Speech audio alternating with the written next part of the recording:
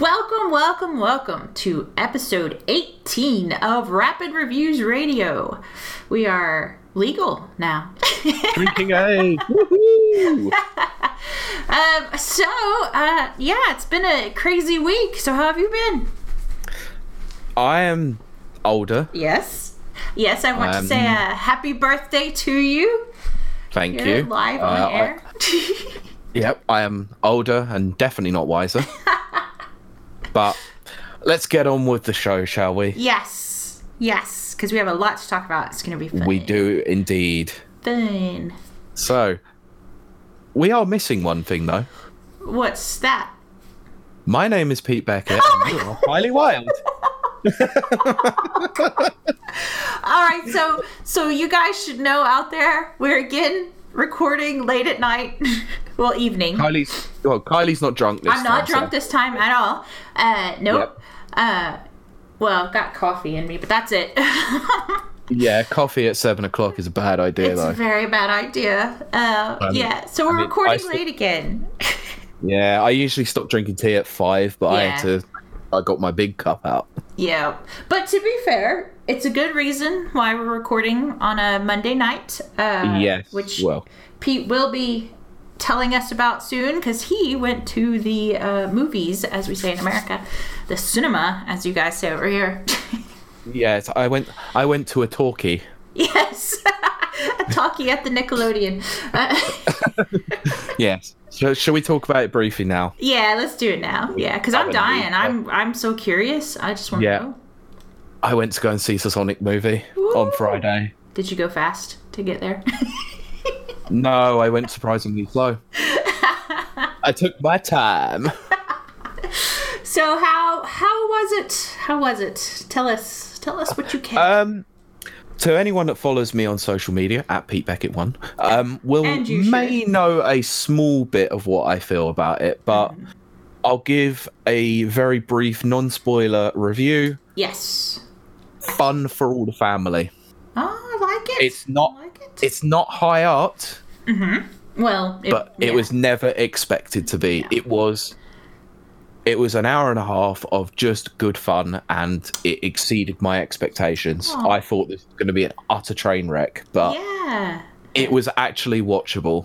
Oh, that's very good. I'm extremely glad to hear that. Yeah. I've hoping, since that first terrible poster teaser dropped, I was like, no, it's gonna pull out. It's gonna be good. It's gonna be good. It has to. Well, you'll be happy to know that it is at least watchable, and there are a couple of quite good gags in it as well, which is always nice. Very good. And fan favorite Jim Carrey, is he on full form? He's back to rubber face Jim Carrey, which is always nice. Yes, that's my favorite Jim Carrey. He's not the best part of the movie, like a lot of people have said. Right. I think that the dynamic between the police officer Tom and Sonic himself is actually a very good one. Oh, that's good. That's very good. They play off each other very well, and I really liked that. Plus, you can tell that they really respected the source material.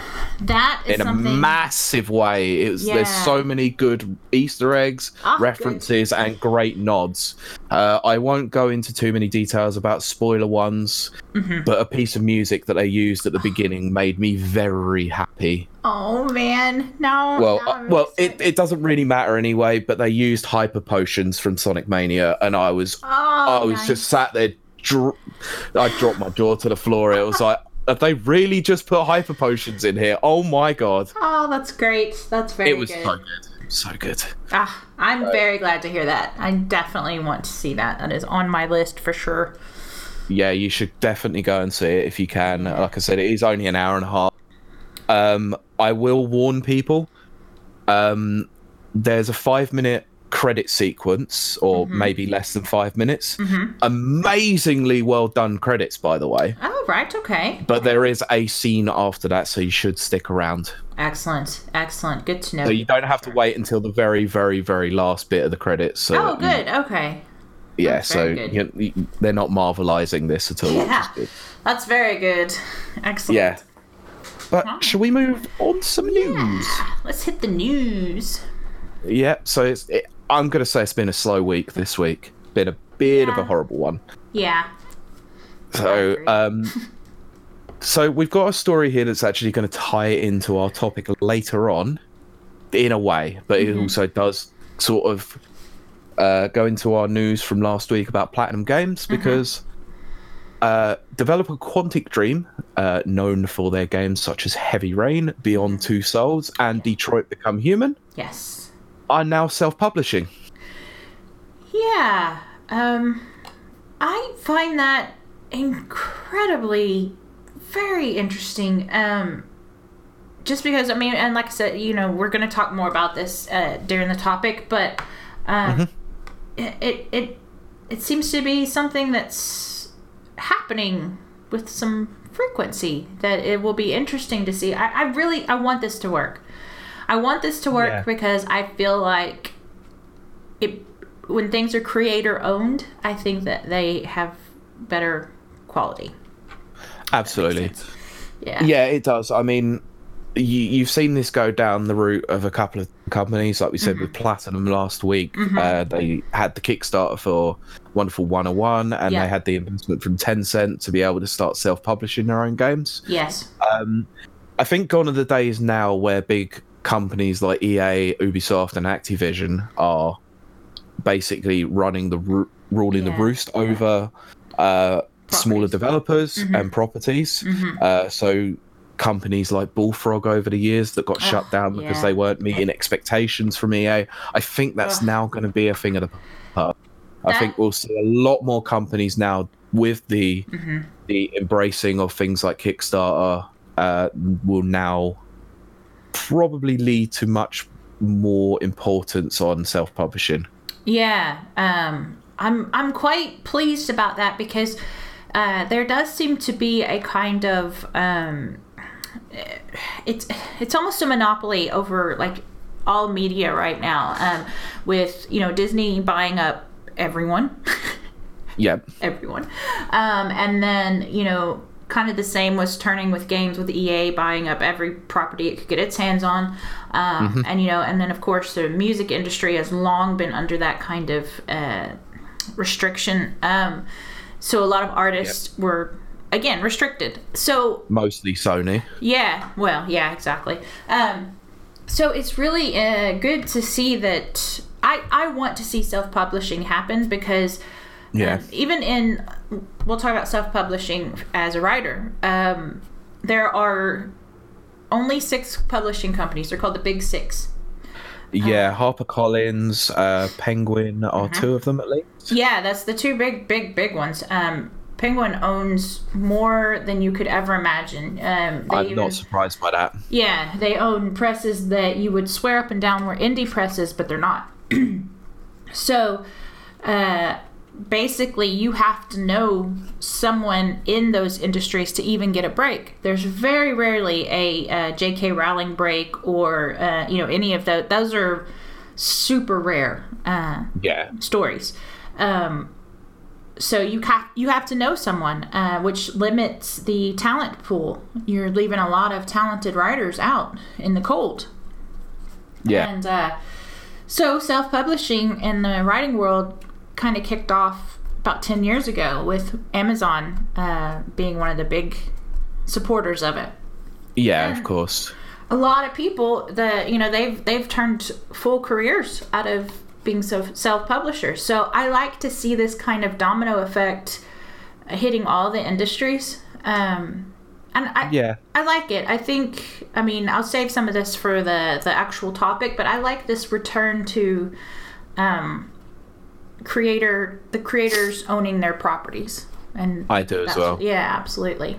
I don't see this as a bad thing, really. No. I see this as only beneficial for those companies, so long as they're able to have, you know, the right revenue come in for it to be able to publish their next game. Exactly. So long as they're not obviously going to bankrupt themselves by self-publishing their first venture and then go into the ground, basically. I really don't want to see that sort of thing. So If we see a few companies, smaller companies, embracing Kickstarter to fund their games like we have done over the last couple of years, I don't see that as a bad thing, because it sort of helps with the fans as well to get interested in a property, to be able to, get in at the base level. Absolutely, and you get that real-time feedback of what people want.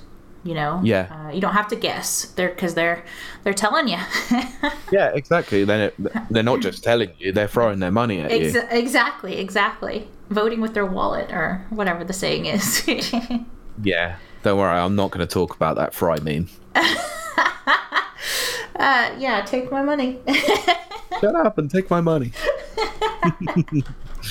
Okay. So that one was quite interesting. I thought, yeah. I know not everyone really respects David Cage that much because he is a bit of a hack writer, and in my opinion, personally. I was gonna say I'm one of those people. I'm sorry. I know we've probably got some fans out there of his stuff. I don't know that we've ever actually discussed it. No, I don't think we've you and I have touched on it lightly on other previous episodes, but I think so. Yeah, but I mean, overall, I haven't seen much discussion of it. But neither of us are big fans, and yeah, for me, it's strictly he is a hack. He has a formula that he follows. Yeah. For me, like his games or Quantic Dreams games are just not my kind of thing. No, they're very story driven, which I quite like. But the stories are really quite badly written, to be honest. Yeah. To be fair, my very favorite version of I'll say his stuff is the YouTuber, which Pete knows is probably my favorite, which is Call Me Kevin. Of course. He likes to take those and pick all of the wrong options, and it's hilarious. It is hilarious. Oh, of course. Because you can't lose those games. You can tell your, whichever character you're being. It's kind of like Telltale games as well, which he does the same thing. You can't lose them. You just maybe don't get the optimal, cutscene or whatever. But no. So it's funny you might to not watch get that. Exactly what you want out of it, but they sort of lead you down a particular path. Yeah, they hold your hand the whole way, which is not my cup of tea, but I respect anyone else that does enjoy that. Absolutely. Yeah. Mm-hmm. Okay, so we'll move on to the next minor but major discussion point. Yeah. Because it's a minor 5-minute video that blew up the internet. Minor, I like how you say that. Yeah. What minor in terms of 5-minute video? That's true. That's true. That's very true. So, to anyone excited about Final Fantasy VII Remake, which is pretty much all of us here. Yes, very much. Square Enix posted the opening cinematic to the game. Yes, they did. The beautiful 5-odd minute. Oh yes.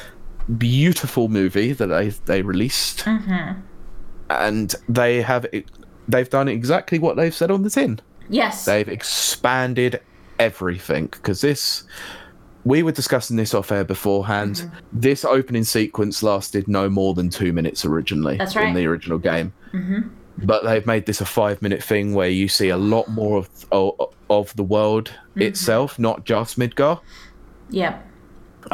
You get a lot more detail in the streets themselves. A lot more happens with Aerith. She is it Aerith or Aerith? I've never known. It depends on which country. I believe that, and I might have this reversed, but I think in America we called her Aerith, and then over here it was Aerith, I think. I think it's spelled Aerith, so I'm gonna. I'll stick with Aerith because I think that's correct. For some reason, that's how I have it in my head, so that's what I stick with. Yeah. Okay, we'll stick with that anyway. So Aerith, she's walking through the area of, I believe it's Sector 5? I was going to say Sector 7, but yeah. I want to say Sector 5, but I could be completely wrong with that. But you can still see a lot of the details that were there, like the Loveless sign and stuff like that. Her flowers get trod on, which is really quite disappointing. Yes. That never happened originally. Not quite like that. No, for sure. Yeah. But I have to say, one of my favourite parts of it was that redone score. Oh gosh. Oh wow, it sent the tingles. It's completely. It's beautiful. It's beautiful. It's enhanced. It's filled out. If that makes sense, they've. Yeah. It was already beautiful anyway. I mean, we cannot fault it. It was beautiful, but yeah, now they've grown it up. I guess is the best way to put it. Well, I would say the best way to put it probably was the way that I discussed this with someone on YouTube when they released the battle music for Final Fantasy VII Remake. Yeah. We obviously used that in a previous episode to make things a bit more hype with our Game of the Decade discussion. Yep. So I posted this on YouTube. Someone said, "Oh, this is so much better than the chiptune soundtrack we got years ago." I basically said, "This is." I can't say that for sure, but I think this is probably what Nobuo wanted to do back then, but just couldn't because of limitations. Yeah. So this is finally realizing full scale and scope of what he envisioned. To be fair, I thought, now correct me if I'm wrong, I thought chiptunes really were more of your 8-bit and 16-bit. It is. I mean, I just used chiptune just as a loose term, but they were MIDI MIDI files. Yeah. You know, because the PS1 couldn't handle much. No, I couldn't. Yeah, of course. I just using it as a broad term more than anything there. Yeah. But yeah, the MIDI files don't stand out too well when they're outside of the game, unfortunately. That's true. This one does sound like it could be something you could listen to constantly. I have. Yeah. Because I think someone's posted up some music that goes across the whole entire demo, which still hasn't been released yet. Yeah. But I'm a bit. They've got to be tweaking it. I'm a bit wary to actually want to listen to that. I can understand that. Yeah. Yeah, I might just save it and experience it as it is, like in the game, and then go back and listen to it after. See, I'm kind of at that position myself, whereas I am so hungry for Final Fantasy VII Remake stuff, but I also I don't want it drip fed to me, if that makes sense. Yeah, of course. I feel like it's gonna. I just want to experience it, like old school, like just at once. Yeah, exactly. And, because a lot of movie trailers are doing that now, where they just basically play the entire movie in a trailer. I don't like that at all. I don't either. It's weird. I don't know why that trend started even. Not sure. Yeah, but so I'm kind of that way with games as well. It's like I don't want to know everything, even though I do know everything about Final Fantasy VII. There won't be any like spoilers or surprises, but at the same time, I want the experience itself to be kind of a fully fledged at once thing, I guess. Look, I think that's where you might be wrong. I think there's going to be a fair few things that we won't know about going into this, because they're trying to expand the game, and this is apparently only part 1. That's true. And they're trying to make this into a full 60-80 hour experience in just Midgar alone. So there's going to be a lot we don't know. I think in addition to the story, there might even, if I'm going to say if we're lucky, if we're unlucky, I would say, we might get some stuff that integrates stuff to do with Crisis Core and Dirge of Cerberus. Yeah. Which, please don't do that. I know, yeah. But at the same time, I mean, if they can kind of, I don't know. I was going to say gel it all together, but I don't know how you would. I just don't know how you would. Yeah, just don't do anything to do with Advent Children. No. Let's just forget that even existed. Yeah. Oh, God. Couldn't believe. I was so disappointed. I think I said this on last week's show, but I'm still so disappointed from years ago when I was so excited because all of the Final Fantasy from 7 to X and X2, I love their cutscenes. That's why I just became nuts about it, because it was very anime-like and it was very cinematic. Yeah. And it's just beautiful and stunning. So when, they're like, oh, we're doing a full 3D movie of, Final Fantasy VII characters, I was like, yes! That's awesome! Yeah. And I was hyped as all hell. Yeah. To then find out I wasn't going to be able to watch it anywhere apart from stupid UMD on the PSP. It was terrible. It was terrible. But it's in the past, and we're on to bigger and better things with the remake coming out. So yes, exactly. So we'll move on from this news because I don't want to nerdgasm too much. Yeah. And I at least want to be able to still know I'm alive before April. Yes, exactly. So we'll move on to our controversial news topic of the week. Yes. Which happens to involve Pokemon again. Of course. Not a surprise there. The controversy keeps coming with that game. I don't understand. Anyway, this one came out from both Game Freak and Nintendo this week. That they have identified the outlet responsible for leaking images of the Pokedex for Sword and Shield. Yeah, which is kind of surprising. Unusually, they named them in the official document. In the statement, they named the outlet. Shall we name them? I think we should. Because it's public knowledge? Yeah, it's public knowledge. Yeah, it's a publication, a Portuguese publication called F Nintendo. Can't imagine which is really bad. No, the weird thing is, apparently they've been doing stuff with Nintendo for about 10 years. Oh, wow. So it's a bit weird that they didn't check the sources and go, F Nintendo? Yeah, that's fine. Yep. But I do wonder if they publicly stated them as a way to kind of, I don't know, like sick the community on them, kind of as I don't think defensive so. measure. Nah, you don't think? Okay. I don't think that's the case. If we know what the internet is like, there would be a few hate mobs out there that probably would have gone after them with their proverbial pitchforks and torches. Yeah. I think they did. Possibly, or DDoSing. Or DDoS, yeah. Yeah. Either one, those are both good. Yep. Or just plain old Twitter rage. Or that, yes. That also works as well. That does work. I think they did this to make an example out of them. Ah, yes. To basically put the fear of God into other people. Anybody and go, else. Whoa, if they're going to name outlets now, we probably shouldn't do this. Yeah, I think you're right. Absolutely. And to be fair, they've cut ties with them completely. Yeah, and as you would. That they won't get anything else from Nintendo. Apparently, it was a freelancer who done this, and they tried to throw that freelancer under the bus. But all of F Nintendo got completely done by this. Well, they knowingly released it, whether it's a freelancer or not. Well, it does state in employment contracts anyway, especially with embargoes and stuff like that. It does state that even a freelancer is representing your company. Yes, that's right. So that it's perfectly within their rights to be able to do it. Yeah. Sorry, it's the NDAs, the non-disclosure agreements. Yeah. That's what I was talking about, thinking about.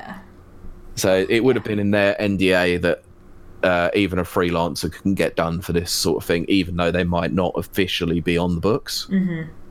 So, but they are representing the outlet. I mean, we're freelancers technically. Yeah. Rapid Reviews. Absolutely. I have worked on a game that had an embargo as well. Yes, I have as well. And the NDA for it was quite strict. Yeah, absolutely. So if I would have released any images of that, I would have got absolutely blacklisted from everywhere. Yeah, it's not worth it. It's not worth it. I personally don't want to mention the company because I don't want, because NDAs are a normal thing. If you know anything about like reviewers, outlets, and all that sort of thing, they might give given a game a couple of weeks ahead of time, and they just can't release anything until a certain time. There'll be stuff in there to do with spoilers and stuff like that. You're better off just reading the document, signing it, knowing exactly what you're going to come up against, and just hold fire until you know exactly what you can do at a certain time. Just don't bother leaking anything, because it's only going to screw over your career. Exactly. It's not worth it. It's not worth it. No, definitely not. No. But it will always happen. There will always be people that are hungry hungry for news and hungry for that 5 minutes of internet fame that they'll get by putting an image out there. Exactly. Anyone in the Game of Thrones fandom knows well how the leaks go. Ugh, God. Don't I know that? Because I pretty much know everything about seasons 1 to 7 without ever watching that show. Yep. Annoyingly. Yep. Oh, I hate leakers. Yeah. Yeah, they are quite annoying. Yeah. Apparently, one of our previous guests, Dr. Virtual, got Sonic spoiled for him at 24 hours before playing it. Oh, ah. Yeah, he was so mad about it. I don't think I've ever seen him so mad on Twitter. Oh, I would be absolutely upset too. I hate spoilers. I hate them. Yeah. It's weird because even as a kid, you know, like we were all reading R.L. Stine books and stuff like that. And, you know, like the Fear Street, or I think it was called something else over here. I have a bunch upstairs. Yeah. But they were called Fear Street back in back home. Yeah, back home. R.L. Stine, that would be Goosebumps then. Well, before, it was around that time, but it was for the little bit older than Goosebumps, like the 12, 13-year-olds. It was Horror Street, or something, I didn't remember. But anyway, so like we were all reading them in school, and we were trading and all this kind of stuff. And I would notice that like certain sets of my friends would flip to the back of the book and read the last 2 or 3 pages, and then start at the beginning. They were like, well, I just want to know how it ends, so I'm not wasting my time. Yeah, exactly. And I was like horrified at the idea of, because for me, the joy is the discovery and the, I love surprises in cinema and, well, in any media really. So, of course. But there is a just section of humanity that they like to know what they're getting into before they step foot into their entertainment. So that's so weird to me. So upon a bit of investigation, it was Fear Street. So was it Fear Street over here too? Yeah. Oh. Well, according to Wikipedia, so I'm not going to go into whether or not it definitely was here, but that's according to it over here, and onto that anyway. Yeah. But what was I going to say? Yeah, the only time that I have ever done the flicking to the end of the book was the Da Vinci Code, because that was a pile of terribleness. Oh, yeah, so I just wanted to know what the worst part of the whole thing was, and that was just happened to be the ending.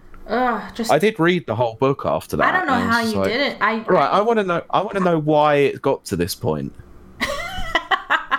Yeah, I guess I could see that, but I mean, even it's just so poorly written, like sentence fragments Yeah, I don't read that often. I find it very hard to stay interested in books. Yeah, no, which is why I tend to listen to audiobooks a lot more. Yeah, absolutely. I enjoy the stories. I just can't focus myself enough to want to read. No, I get that. But the very short and poorly written chapters were probably the best thing about Da Vinci Code.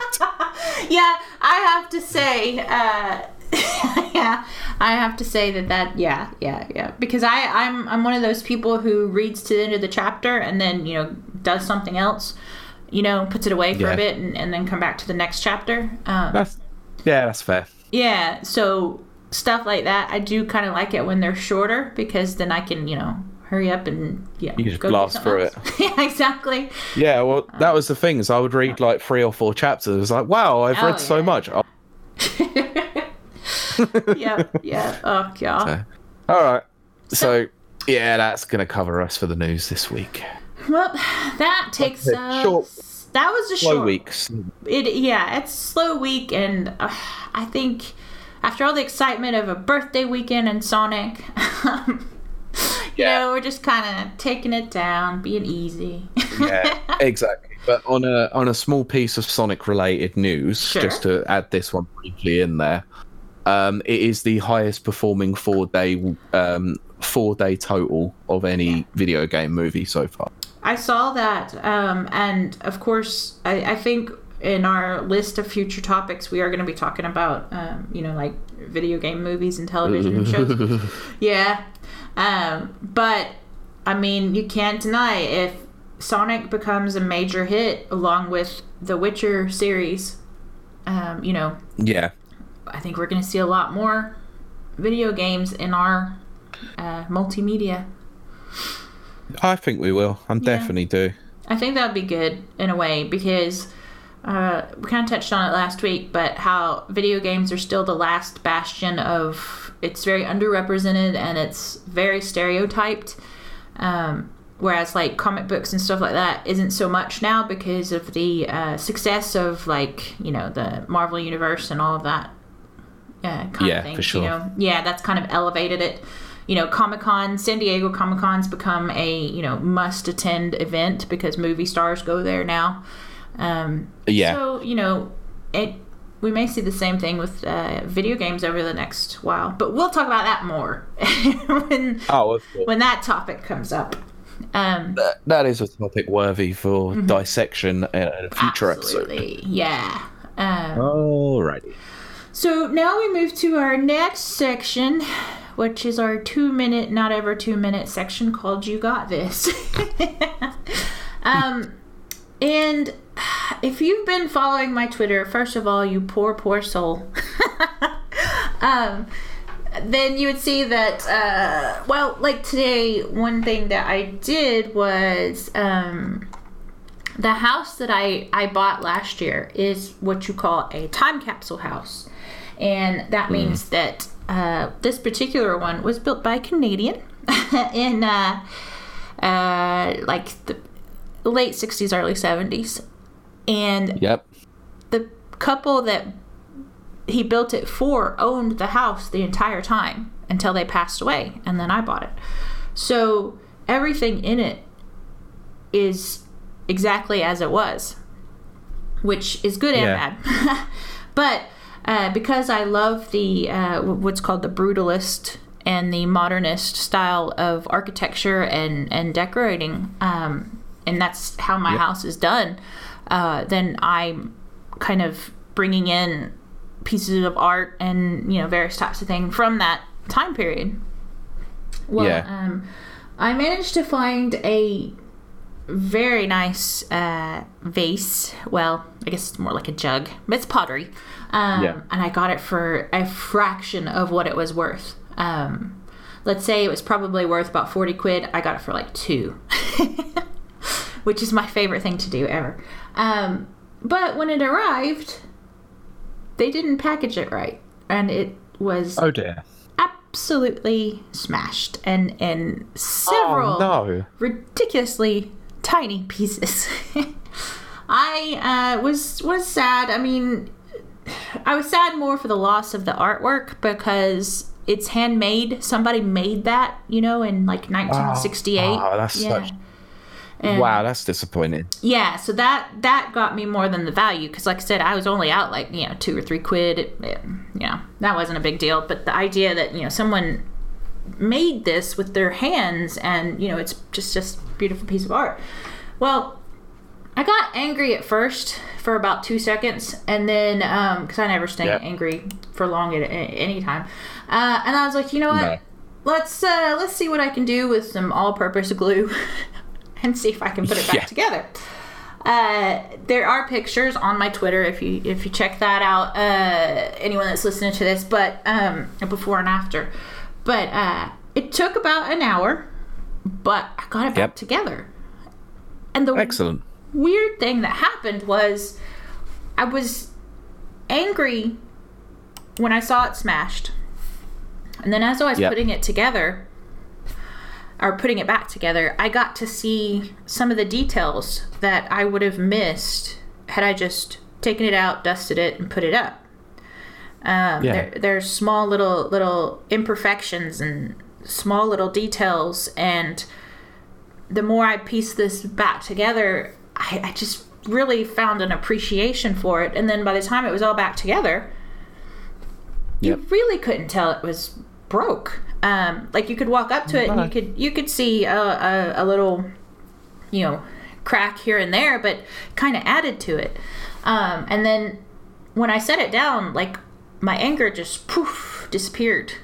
And oh, cool. Yeah, and I was like, I really like this, and I like it better than if it had arrived fully intact, which was a weird thing for me to process. But then it made me think. It gave you a project. It gave me a project, which I love. But it also made me think, I don't know how much I've shared on this program or not, but I'm free about everything. I'm free and open. You can ask me anything at any time. But one thing that happened is I would say about 10 years ago, I was diagnosed with an autoimmune disease. And part of that autoimmune disease, my skin attacks itself. And one way to kind of fight against that or to combat it is to have large swaths of skin removed. It's called a wide excision. And so I had, about 5 years ago, I started a round of surgeries. And I had about 8 surgeries, and I still have one more in the future.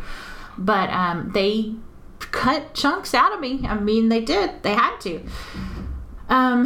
It was painful. It was a bad recovery, blah, blah, blah. I do remember the first time I looked at myself in the mirror after getting out of surgery where I could get up and walk. And it was scary looking. Was it kind of like Freddy Krueger? It was it was exactly like Freddy Krueger.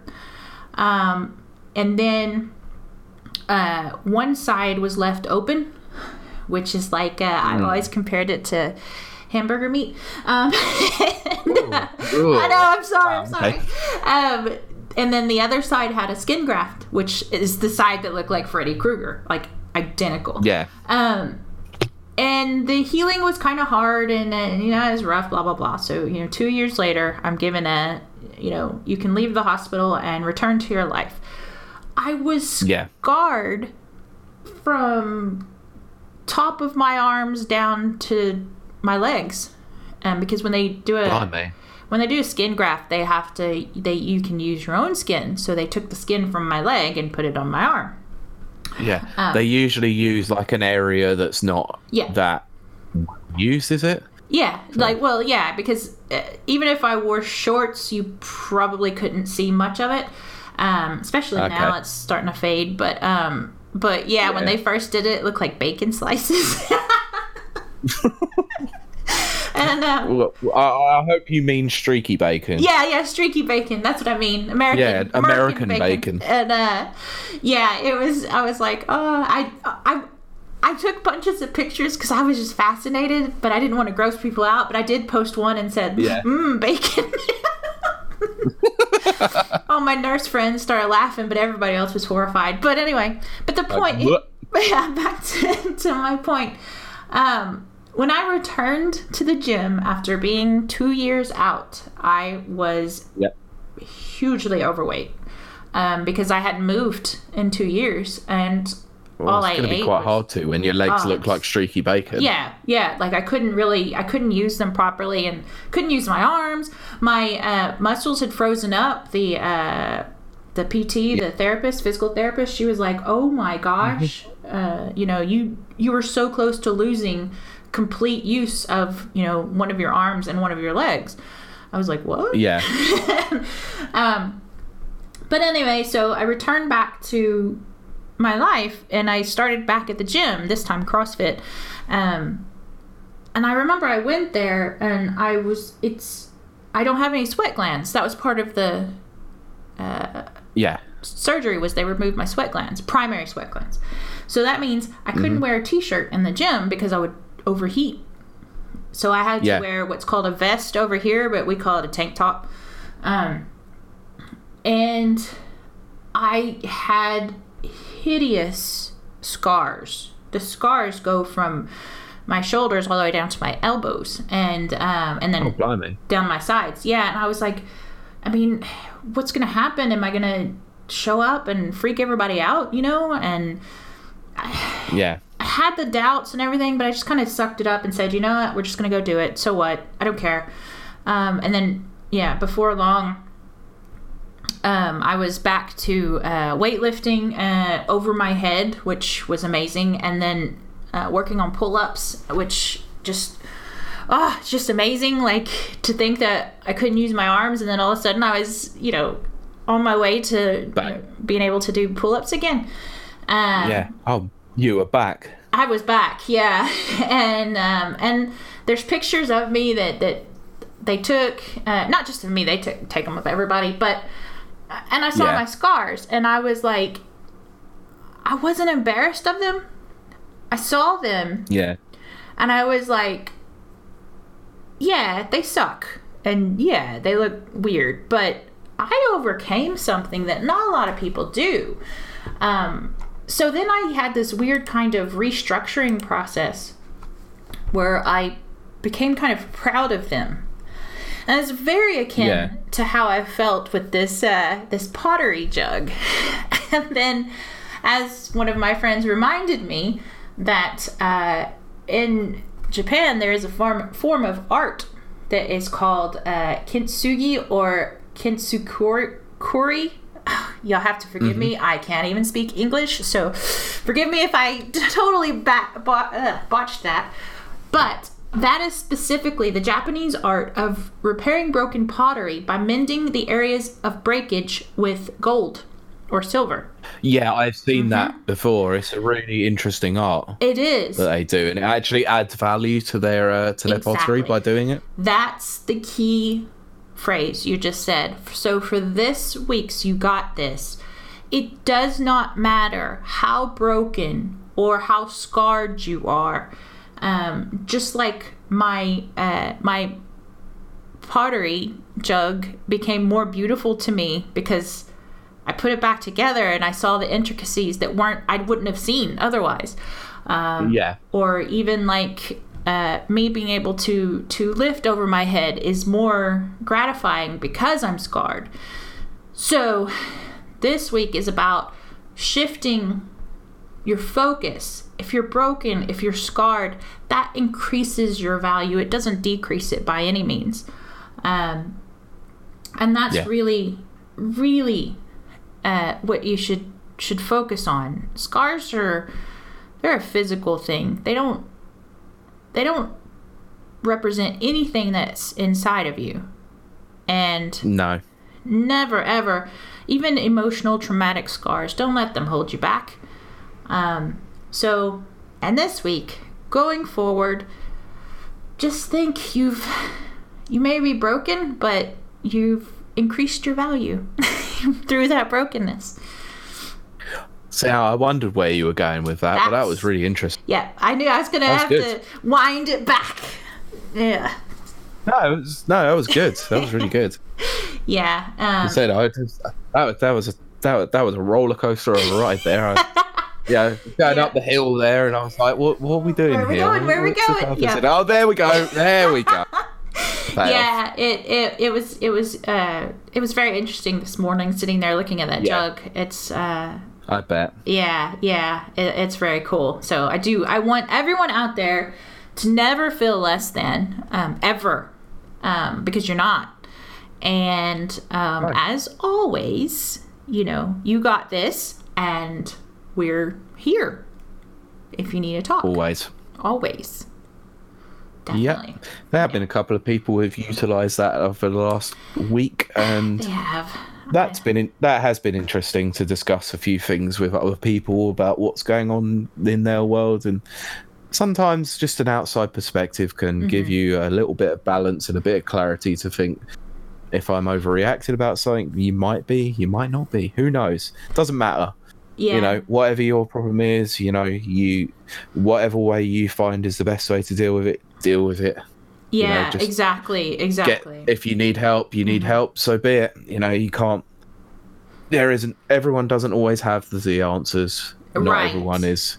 We're all fumbling. Perfect in this. Yeah. Exactly. Yeah. And we're all falling apart like a poor piece of pottery. Yes, that's right. Right. So we'll help put each other back together. Yes, and it'll be more valuable afterwards. Yep. Yeah. Hopefully. Yes. No, definitely. Well, hopefully, as long as you're not using rubber cement. Okay, that's true. Yeah. Okay, we'll get on to our main topic for this week, shall we? Which is going to be about crowdfunding and crowdsourcing games. Yes. This was obviously based on Platinum Games' recent Kickstarter, where they have, as the time of recording, just going to bring up the Kickstarter page.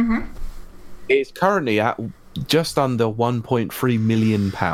Wow. For Wonderful 101, which is still crazy to me. That it really is. Oh, it literally just jumped up as I was talking. That was weird.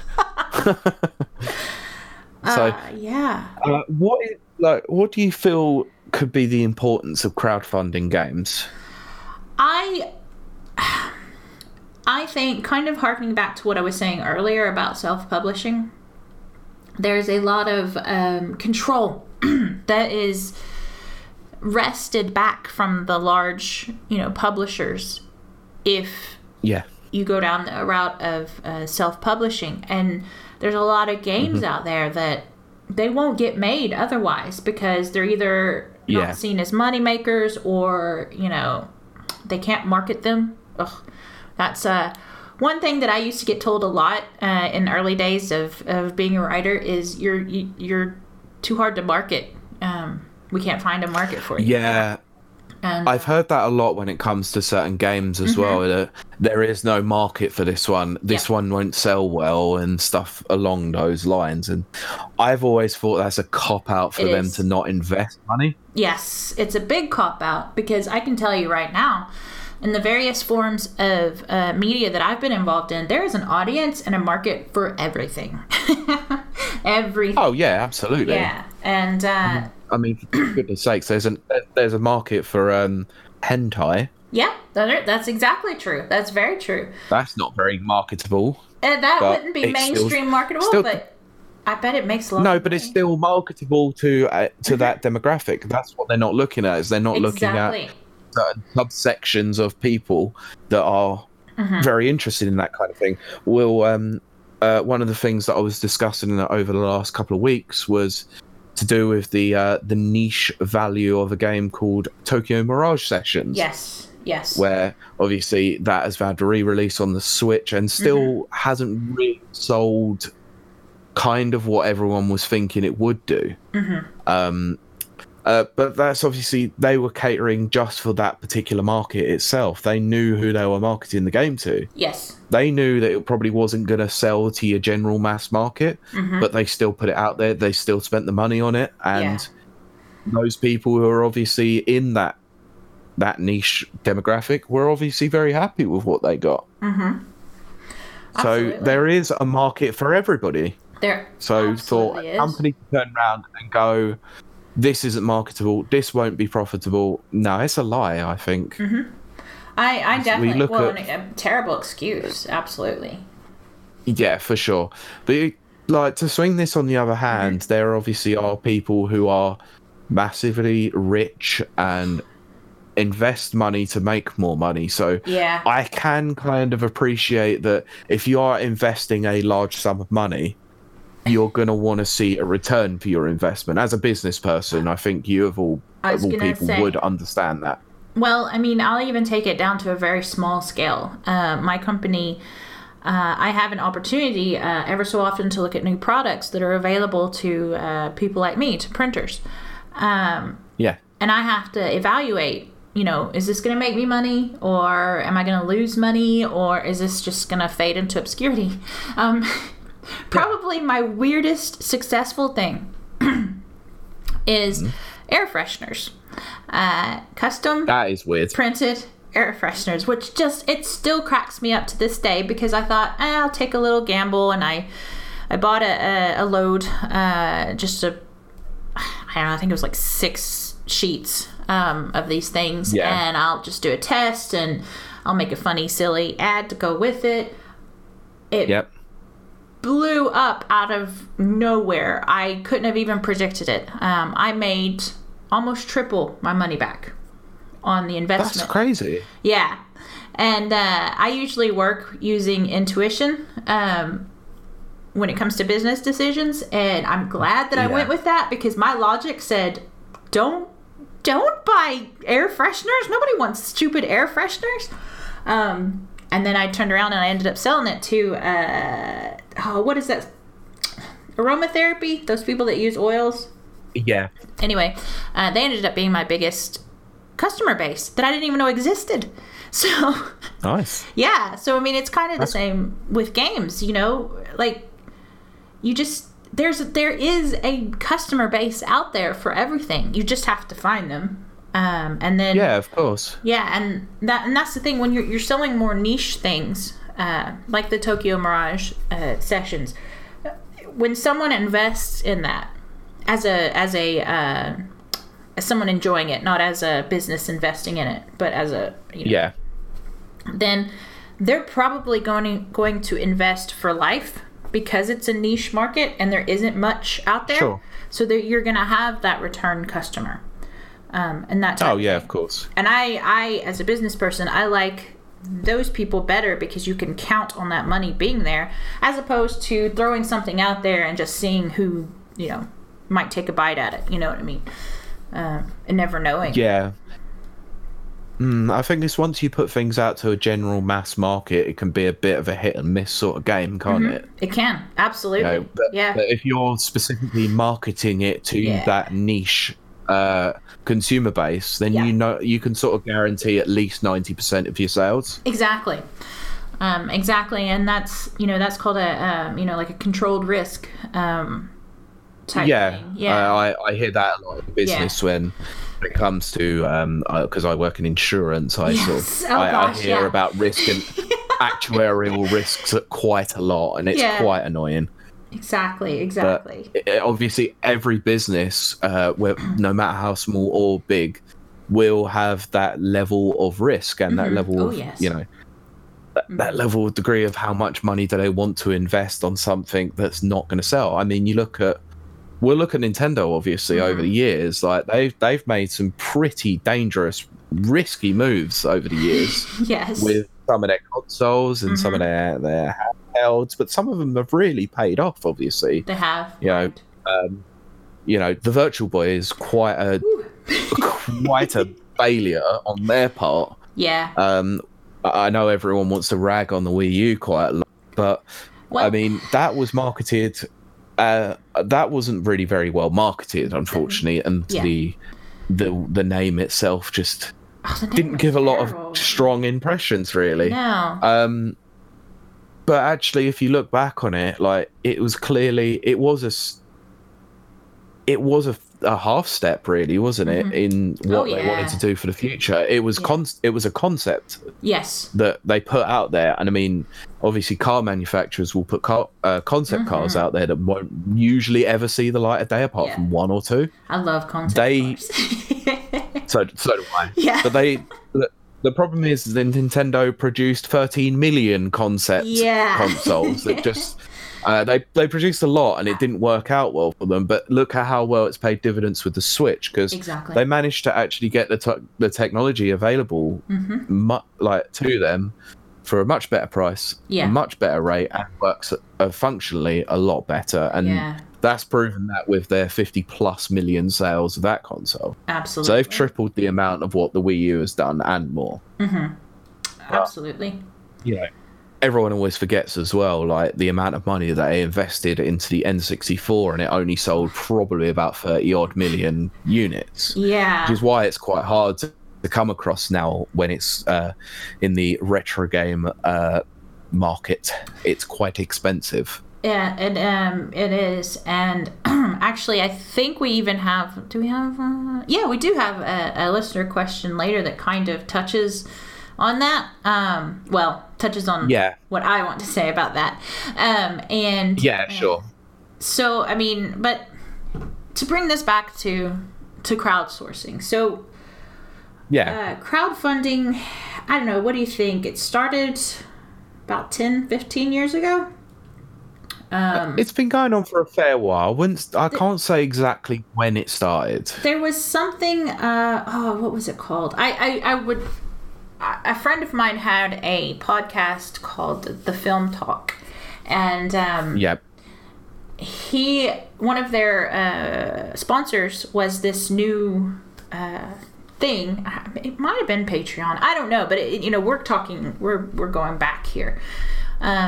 Yeah. And he was like, oh, if you have an idea, you go up there, you present this idea on this online thing, and then you see if you get backers. I remember when that first happened, I was actually very against that, because it just didn't fit my idea of what business should be, which has now evolved quite dramatically, as I've just been in business. So I remember hearing of that, and then it wasn't long after that you heard of like one of the first movies to be crowdsourced, which is like a Veronica Mars movie or something like that. I'm actually glad you mentioned that, because yes, that was one of the very first movie-based Kickstarters out there, and it was because the creator really wanted to make a new Veronica Mars, but no studio wanted to touch it with a barge pole. Yes, right, exactly. I don't know how that evolved. Like, I don't know if it was successful or not. Oh, the movie came out. Did it? Okay. It did. Did it do well? That shows. Well, I think that shows how well it did, because you didn't know it out. Well, yeah. But to be fair, I didn't watch the Veronica Mars show, because I didn't either. I'm not good at TV unless it's cartoons. Yes. Or involves Matt Groening, except for that latest fiasco. Do you mean Disenchantment? Yes. Disenchantment should get dysentery. Oh, yes. Yes. We'll save that for our Matt Groening podcast.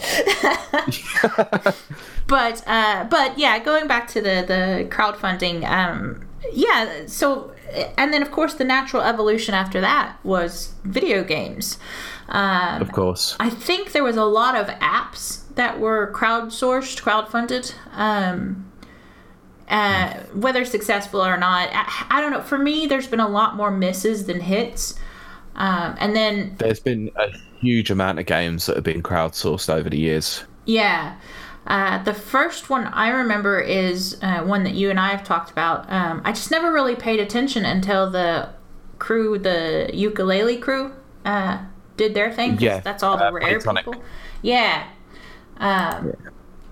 But I mean, Playtonic and all that stuff. But God, that was in 2017. That wasn't that long ago. No, it wasn't. That's strange to think. And they've had a second game come out last year. Yeah, that's crazy. But I mean, considering Yooka-Laylee did, in terms of we're gonna talk numbers here in English pounds, because that's what we're going by here. Yeah. Yooka-Laylee made just over £2 million. Wow. Which is unbelievable.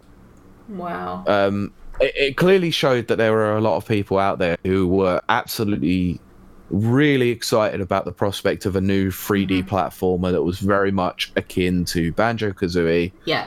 By the people who had split off from Rare to make their own company. So from basically, we'll call the original developers. Yes. Yeah. So it was a new property, new characters, new sort of thing like that, and it looked promising. It looked very promising, in fact. Definitely. What we got was a bit of a mess, though. Yes. For our research, I did go and play Yooka-Laylee a little bit. Okay, for research? Well, it's on Game Pass. Yes, it is. What are your... It's not... It's not great. It's really not great. It's not. No, it's such a shame. They have made some vast improvements over the years with obviously being able to update games now. They have made some very sizable improvements to it, to what was originally out there, but it's still not a very enjoyable game, I'm afraid. I mean, it clearly did well enough. The Kickstarter clearly did well enough that they were able to use the money that they got from that to then fund their next project, which was a traditional 2D platform with these characters. And that did really well. Yeah. Kind of harkening back to last week's episode where we talked about like Sonic entering the 3D world. I think 3D platformers are difficult. I think, as we've said before, Mario pulled it off. Yep. Because Obviously didn't. No. But I think no. I think Mario Obviously couldn't pull anything off. No, not at all. Yeah. But I mean, weirdly, I know it's kind of still talking about like Rare and all that, but I mean, Crash did pretty well as a 3D platform. Yeah, I mean that was kind of pseudo 3D anyway. Exactly. It was kind of a half and half, and maybe that's kind of like what Mario's done. They've just kind of completely rewritten platforming. But in a good way. Sure. Yeah, I mean, in a positive way. There were no rules on 3D platforming though when Mario was there. No. There were examples of 3D platformers, unless you're talking about Croc, Legend of the Gobbos. Oh gosh. That Croc once and, that. Dear. That game that once used to be. Spyro. No, not Spyro, but Spyro actually did it really well. No, the gecko. Yeah. I've just blanked on him. the what? Sorry. The gecko. Gex. Gex, that's it. I don't know why I could not think of that. Gex was another one of those. I wanted to like it so bad, but it was terrible. No, it was terrible. Yeah. So. Oh gosh, that I mean, era. So that was an interesting one. Yeah, I mean, right here it says that by the 24th of November in 2018, the game had sold over 1 million copies, and that's for Yooka-Laylee. That's I had heard that as well. Yeah. Yeah, that's pretty good. That's not even taking into account the amount of people who kickstarted it who would have got their copies. Yeah. Exactly. Just pure sales alone. That's really good. Yeah. So they clearly did well enough to greenlit their sequel. Yeah.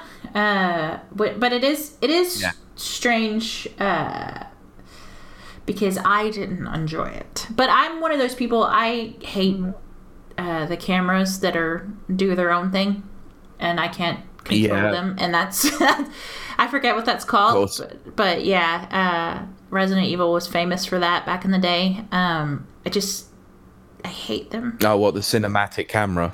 Where it kind of like does its own, it pulls back and does its own thing, I hate those. And it's like or you run like diagonal across the screen, and it's just like, what? That was an inherent problem with a lot of the early 3D platformers, the hideous cameras, which is why I can't ever go back and play Mario 64. 100%. I actually probably about 3 or 4 years ago, I tried it again, and it's still terrible. I mean, it just is. Yeah. It just is. But so is, and I'll get a lot of hate for it, but so is, which Link is it? The Mask of Majora. The Majora's Mask. Majora's Mask. Yeah, it's just, it's the same, it's just too it's a very early 3D thing. Yeah. I will say that the story for Majora's Mask is much better than Ocarina of Time. I genuinely enjoy Majora's Mask more than I do. Do you really? Yeah. Okay. I mean, I just think that the 3-day time limit was great. I was gonna say it is more. Yeah. I hate time limits in games. Yeah. Yeah, I know you do. I can't wait to see. Yeah, exactly. Yeah, I can't wait to see how they do the Final Fantasy VII countdown. Oh, I've seen that. That's the demo you played, wasn't it? That area. Yeah. They gave you an extra 15 minutes, so Holy it was half crap. an hour in total. Wow. Yeah. Oh my god. Yeah, but the fight itself does take a lot longer now. Yeah. We've veered away from that, so we'll go back. We'll yes, of course. Move away from 7s, and we'll go up the number scale to 9s. Yes. Yep. I know exactly because we'll where talk you're about going. the most famous Kickstarter there has been. Oh gosh, yes. Come from the mind of Keiji Inafune. Most Mega Man fans will know that guy very well. He created Mega Man. His name. Lie. Sorry. He co-created Mega Man. Yes. But his Kickstarter for the proto Mega Man, basically, Mighty Number 9. Yes. Which is still one of the most successful Kickstarters of all time. I couldn't find an English amount for this, but $3.8 million. Wow. Yeah, I'm trying to think what that would be. I can't even. It's rough.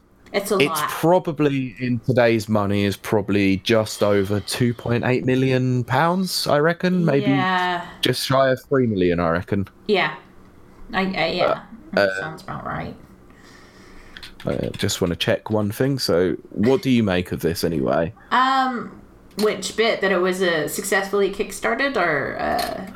Well, how well they marketed the game on Kickstarter, and how they managed to get all this money.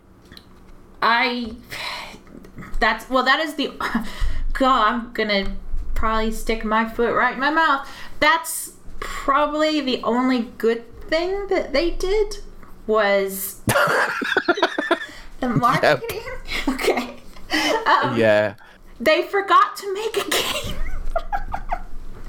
They did, yeah. Yeah, they put it all in marketing and then forgot they were supposed to make a game. And I think one of their worst mistakes was setting up another Kickstarter whilst this Kickstarter was still going on. Yeah. Which is Red Ash, which never got funded. You can't do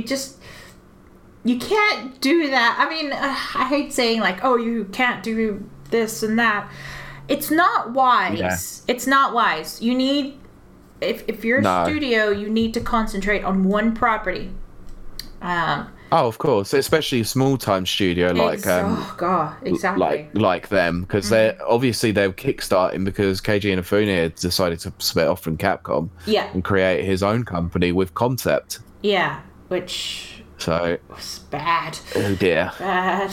I mean, the reason why this Kickstarter did so well was because Capcom were refusing to make Mega Man games at the time. So Keiji Inafune just went, all right, I'll make a Mega Man game then. Yeah. To be fair, but not Mega Man. Yeah, exactly. Like, to be fair, everything was in place for a good, like, the timing couldn't have been better for him or for of course, particular game.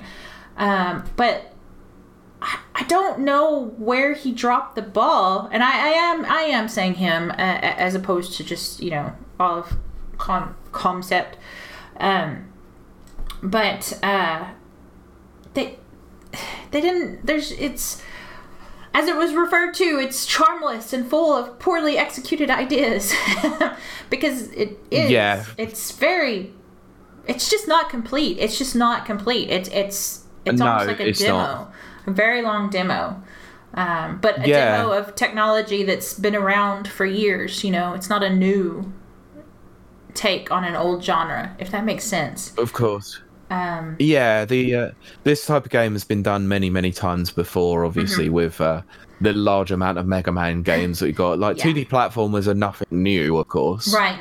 But they weren't really marketing themselves as being anything that original, if I'm honest. Yeah. They were literally, I think, just relying on the Mega Man fans to come out in droves, and that's exactly what they did. Yeah. Yep, and I think... Go ahead. I think the name alone probably sold this. Yeah. But then obviously it got found out that most of the stuff that he did for Mega Man clearly wasn't what most people really appreciated, because he was only part of a team, but he pretty much solely took the credit for the whole thing. Yeah, which is quite worrying. And that is not a normal action in Japanese culture. No. So it's all about teamwork and togetherness and very much thing. And one person takes responsibility for the entire like if things muck up. Yeah, like if someone below you makes a mess, then you help them clean it. It's a shared a shared thing. Yeah, it's a shared responsibility when it's you bask in each other's successes, but you also help each other when you fail. Exactly. So it was a very strange thing to like almost pull himself, to spotlight himself. That's just not usually done. No. And then yes, it sold. It got the game sold on Kickstarter, but as we both said, there was nothing. There's no substance there. No. Lacked everything, which is disappointing because Mega Man is such a legacy, Yeah. And I mean, just look at how it's obviously affected Capcom, because Capcom came out and made made a couple of new Mega Man games as a result. Yeah. They're doing all the collections, It's given Capcom a reason to go, okay, Inafune, you left us. We're now going to make the real Mega Man. Exactly. And then... Yeah, I think it was just a way to one-up them, basically. Yeah. It's just disappointing because when things like that happen, whether it's games, movies, books, music, any media, it makes the next person a little bit more hesitant to back things. Of course. Which is what I think we're kind of running into now. And completely disagree with me, if you need to. But I think there's almost a crowdfunding fatigue. I mean, because between Patreon and Kickstarter and the other one that I've just blanked out on, and Indiegogo, GoFundMe. GoFundMe is the one I was thinking of. Anything that I've ever backed, and I have not backed much. I think I've only backed 4 things in my entire life. They've never been successfully executed ever. Yeah, I've only ever backed one thing, which happened to be a book for a tabletop role-playing game. Did that? It was successful, which I was quite happy about, because it was using a game system that I was very familiar with, but it was all about what's the genre? It's basically like mech games. Oh yeah. Yeah, so it was a game that was based around big mechs, and I thought it looked really interesting. Still haven't downloaded my copy of it. Just kind of holding off, or couldn't be bothered. Yeah. But I've actually done a little bit of digging for you. Sure. Because I thought this was the case. Mm-hmm. Wanted to check my sources before I said it. Absolutely. There was a game that we haven't mentioned that would happen before Mighty Number 9. Right. That went on to become one of the most successful, not the most successful Kickstarters of all time, but one of the most successful games of all time. Really? Yep. Their original pledge was for $5,000. And it made 51,000. Wow. That game was our game of the decade, Undertale. Oh my gosh. Which would make complete sense. Yes. Now see, that's how you do it. Yep. They did very well with that. Yep. You set your limit kind of at a more realistic, and then get way more than you ever expected, and you release good quality.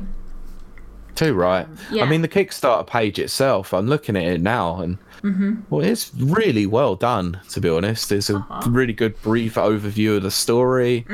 There's nice about stuff talking about obviously who Toby Fox is. Yes. What his inspirations are. I didn't know this. Obviously the Mother series is a huge inspiration, especially Mother 3. Absolutely. It says other have compared it to Cave Story, Shin Megami Tensei, Touhou, and Homestuck. Or Homestuck, sorry. Okay. I didn't know that. Yeah. Yeah, that's interesting. Those dog gifs are brilliant as well. Yeah, absolutely. That's all I'm going to say. But I knew that was the case. But I just wanted to check that. I mean, That was funded back in 2014, I believe. Wow, has it been that long? I know. Oh. Yeah. Well, another game I was going to mention that I did not back, but yeah, when it did come out, I followed it, but I didn't back it.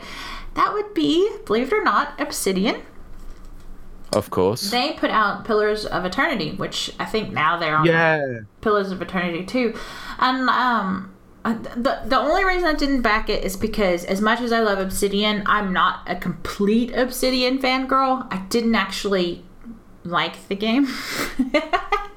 And people kept promising, oh, it's going to have the humor and everything.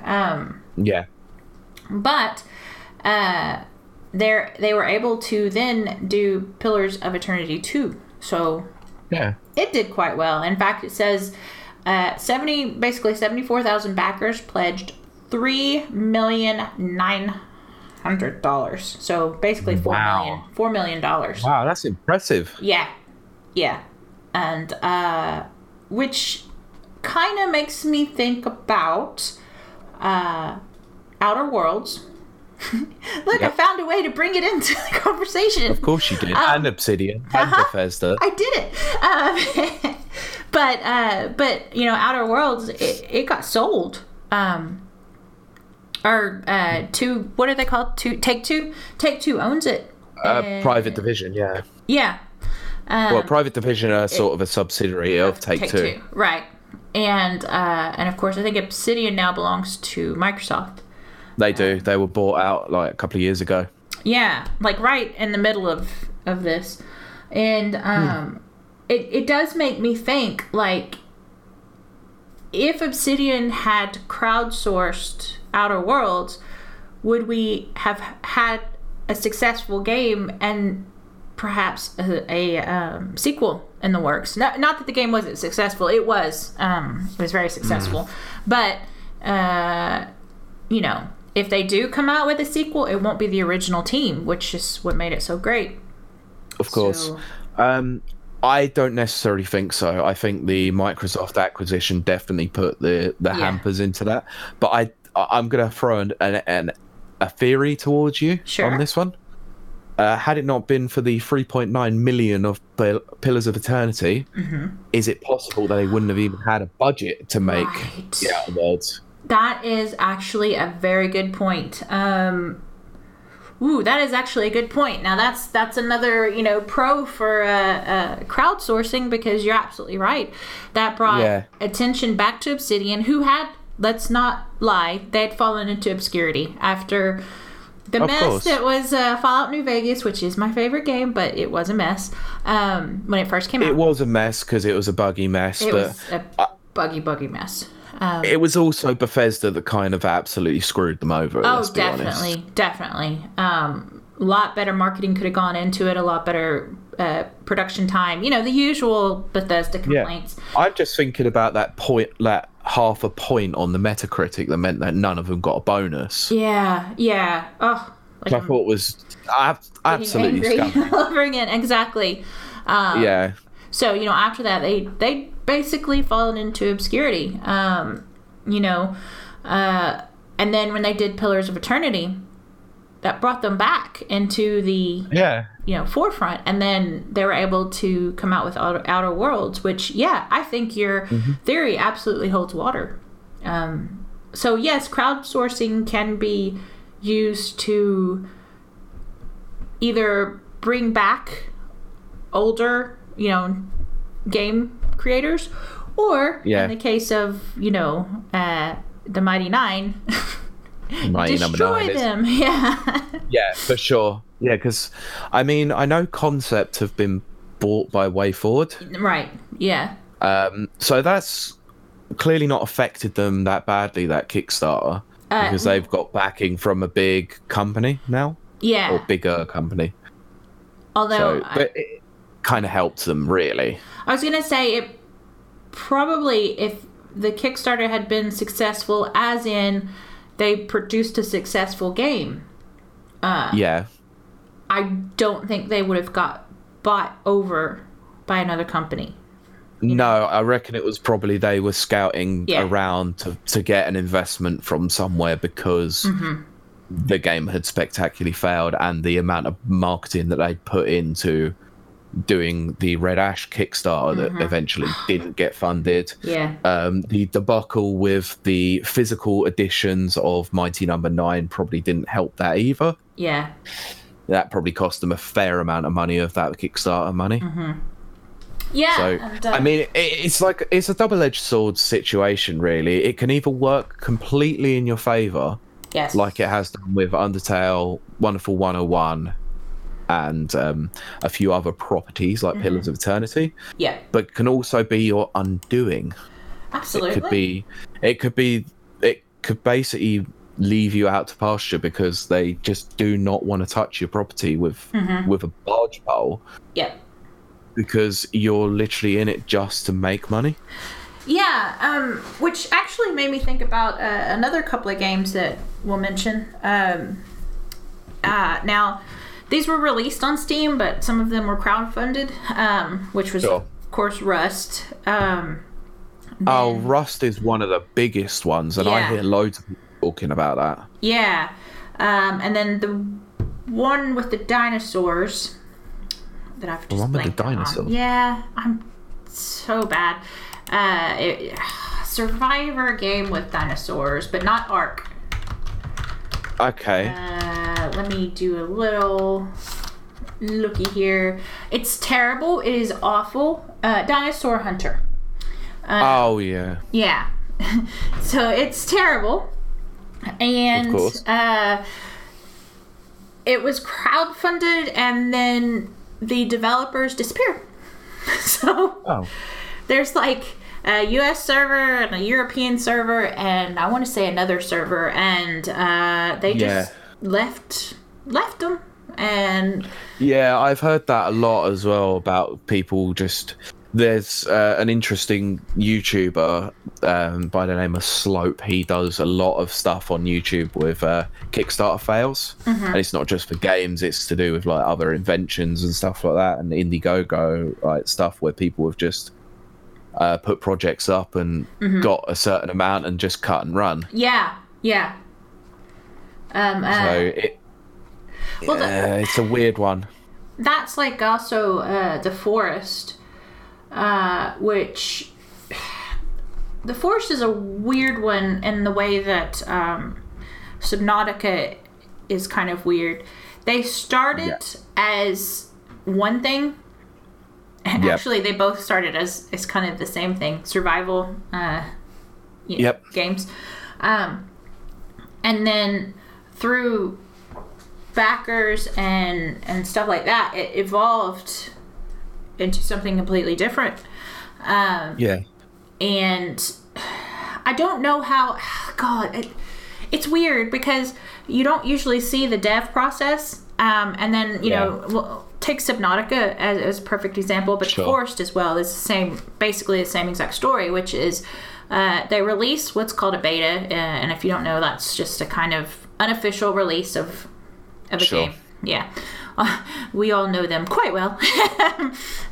We know enough about them. Yeah. Sometimes it's very lucky to be invited into a beta, but it depends on the game. So the beta for Subnautica and for The Forest was extremely long, and that's where they develop things, they build out stories, they add assets and all that kind of stuff. And then they may release, the true copy.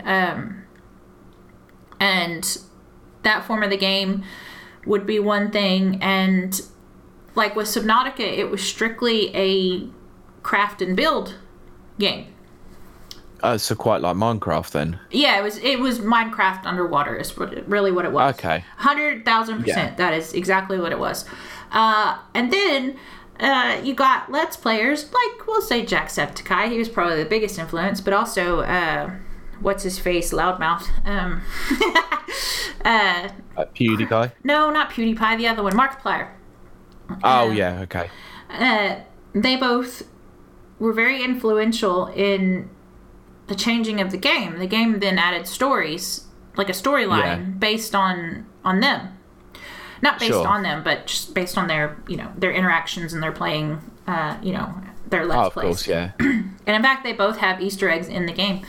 Yeah. But that kind of, I don't know how I feel about it, because Subnautica, the end product, is a very enjoyable game. I like it. I don't know that I would have liked what it was initially. But okay. It's so far from the original idea. Yep.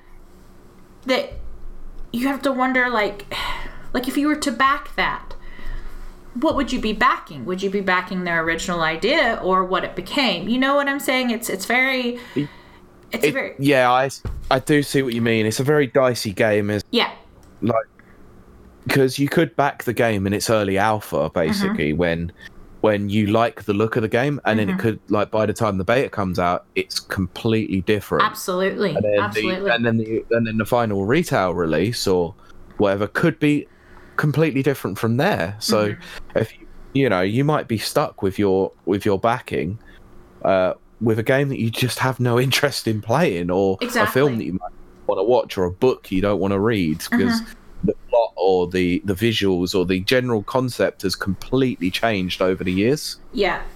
And so it's a very weird one. I can get sort of where people might sort of be a bit annoyed by that. Yeah, it's got, so when it comes to crowdsourcing, it's got good points, but it's got not so good points. And yeah, I think you have to, when you yourself are investing, you have to kind of weigh out, like, do you hold on to your money and buy from a big publisher something that you know exactly what it's going to be? Like, let's be honest, we knew what Red Dead 2 was going to be when it dropped. I mean, Call of Duty, we know what exactly you're going to get most of the time, aren't you? Yes, exactly. Absolutely perfect example. You throw your money at a Call of Duty game, you know what you're getting. But you go on, any of the crowdfunding games. What is it? The Neighbor one? I don't remember if that was crowdsourced. Oh, Hello Neighbor. Hello Neighbor, yeah. I don't remember if that was crowdsourced, but... one of the ones that was crowdsourced that I'm 100% certain about that ended up getting ruined was We Happy Few. Yes, that's perfect example of what I'm trying to say. We Happy Few, their demo that they released to get backers was intriguing, and it looked great. It looked great. It was just very different, or felt very different from what was out there. And then a big publisher came in and bought them. Yep. And ruined the game. Everything. Yeah. Put microtransactions in the game. Microtransactions. The story turned into something that is so not even believable. And it was also a glitchy, buggy mess. Yep. Despite having a huge backing on Kickstarter and the backing of a big publisher. Yeah. Because suddenly the devs were under this huge pressure that they weren't used to, because they're new devs.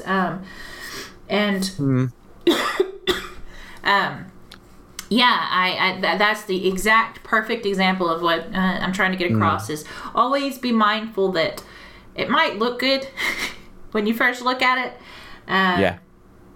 but it may not end up that way. So I think that having a kind of balance of self-publishing and crowdsourcing with the big publishers is good, as long as one doesn't have monopoly over the entire thing. And that goes for either side. Absolutely. Okay.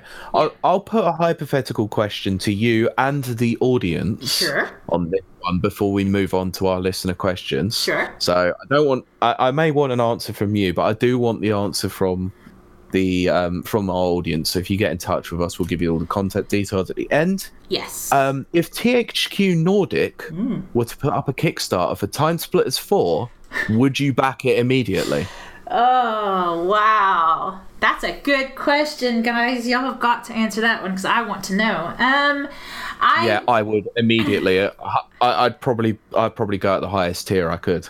Do you really think so? I absolutely love Time Splitters. Oh, Time Splitters is great. Yeah, that's what I said. Time Splitters 4. If they were to kickstart that, would you be in? Nordic THQ, they're not doing so great lately. What they've put out. They've put out some all right games. Yeah. Mostly. The reason why they're not doing so well is because they kept buying properties. Yes. I think you're heading into the territory I wanted to discuss, which is Saints Row 4. They bought that from Volition, and they did. Totally changed it from top to bottom, and then also released a couple of DLCs and stuff that were terrible. Oh yeah, because they had Get Out of the Hell. Yep. Get Out of. Yes, which is terrible. No, it's terrible. I heard good things about it. The only good things is the humor, because it's so absurd and outlandish. But no, it's that's just normal Saints Row, though. Well, yeah. Except there's fun things about Saints Row, but not Get Out of Hell. But yes, I would be a little bit more hesitant. I would want to read a little bit more and see how they do. Of course, yeah. I mean. But I would love for them to do it. Obviously. Yeah, absolutely. Yeah. I would love for them to do it. I don't want to support THQ Nordic with a Kickstarter. Right. But that sort of just shows how desperate I would be for a Time Splitters 4. Absolutely. Look, we had all that concept art that came out a few years ago, and I was jazzed about it. I was so happy to see it, and then poof, it was gone. Yes. Yeah. So disappointed. But anyway. Yeah. We will move on to our list of questions. So, we will give you all the contact details in a bit to be able to get in touch with us about the hypothetical Time Splitters 4. Absolutely. Because it would be good. Okay. But yeah, it would be. Man, this week, our listener questions through the roof. It was amazing. So, there were so many that we're going to have to default some of them to next week. I love it. It's awesome. And they're so good. Yeah. They're just really They are brilliant questions. So love it. I think we'll start with this one from Andre at Coolslaw. So unusual Twitter handle there, but very cool. He is actually one of our writers and one of the I'm such a dummy. I didn't know that said Coolslaw. Yeah. So Andre is one of our writers and also the co-host of the Gaming FYX podcast. Woohoo!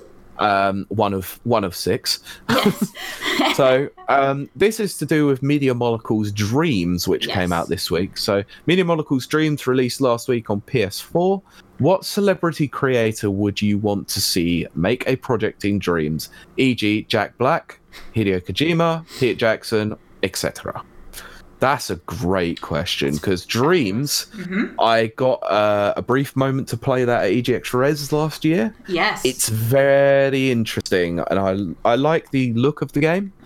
It's just I'm not the overly creative type, so it's not the game for me, but some of the stuff that I've seen being made on that game looks ridiculous. I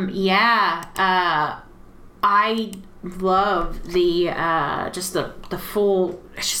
It's very artistic. It's very creative. And, as you said, and it's insane how many people are making full games out of a game. It's ridiculous. Yeah. Every few years, there's always a game that comes along that is like the RPG Maker. This like yeah. But this one it's so in depth and I mean, it came out this last week gone, but.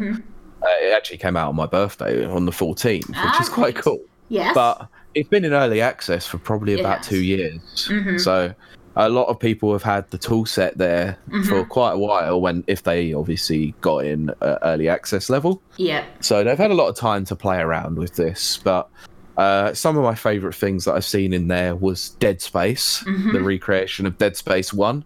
Right. That looked insanely good. And the concept of Mario, a 3D Mario game, which looked quite amazing. Apart from the fact that we're using 64 assets. Yeah. Well, the sound effects, let's just say. Yeah. But to answer the question, what do you reckon? Who's your ideal person that you want someone to make a project in Dreams? See, I I would almost go like outside of the usual, video game creators. I think I'm with you on that one. Yeah. I would like to see, I'm so kind of burned out right now on mainstream media. I'm such a hipster. So there's a lot of kind of indie artists. I would like to see their take on it, or even indie, musicians.